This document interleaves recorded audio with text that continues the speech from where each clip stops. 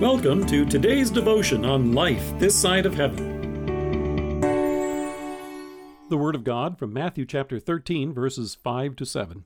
A farmer went out to sow his seed. Some fell on rocky places where it did not have much soil. It sprang up quickly because the soil was shallow, but when the sun came up, the plants were scorched, and they withered because they had no root.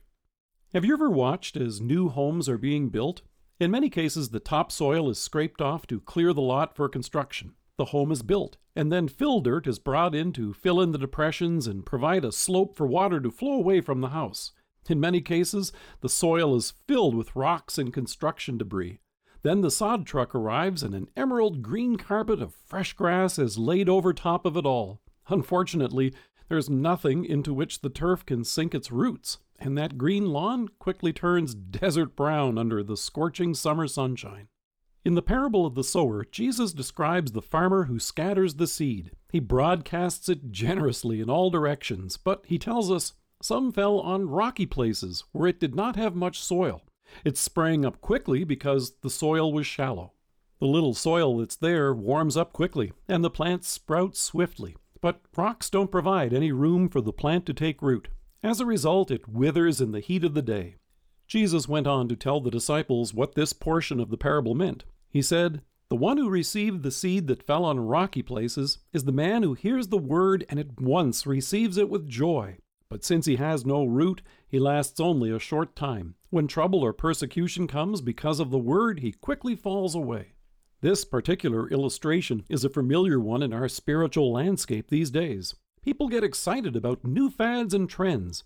As churches closed in many places across the nation because of the current pandemic, one congregation in California was thrilled to meet outdoors, and they held out that this may be the way of the future for all churches, as their members were thrilled and guests were excited.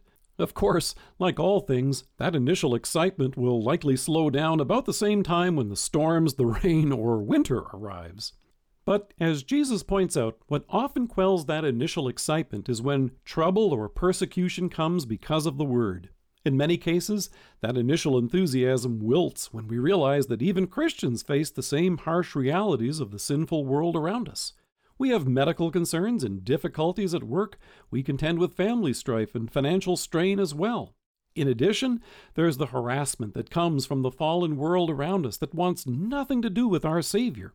If our faith is grounded in nothing more than an emotional high, entertaining worship, or the hope for material blessings, then it will soon wilt in the face of the hardships that come with following our Savior.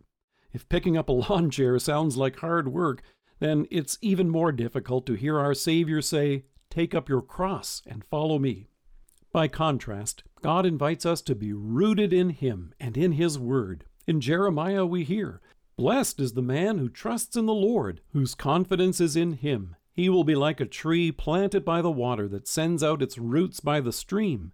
It does not fear when the heat comes. Its leaves are always green. It has no worries in a year of drought and never fails to bear fruit." Through His Word, God enables you and me to flourish in faith, even under all the heat and pressures that come our way in this life. He enables us to stand with courage and confidence when we face hostility and opposition from the world for following our Savior. You and I drink deep from His promises for us of mercy and love that He reveals in the Scriptures. Christ, who died for us on the cross, has taken away your sins and has raised you up to new and eternal life with Him. In Christ, you and I don't just hold up under the heat of the day. Rooted in Him, we flourish. Let us pray. Loving God, refresh us again this day with your word and spirit, that we may grow and flourish in faith. Amen. Thank you for joining us. If you're listening to us by podcast or on Alexa, we invite you to browse the resources that are available on our site at lifethissideofheaven.org. God bless you and have a great day.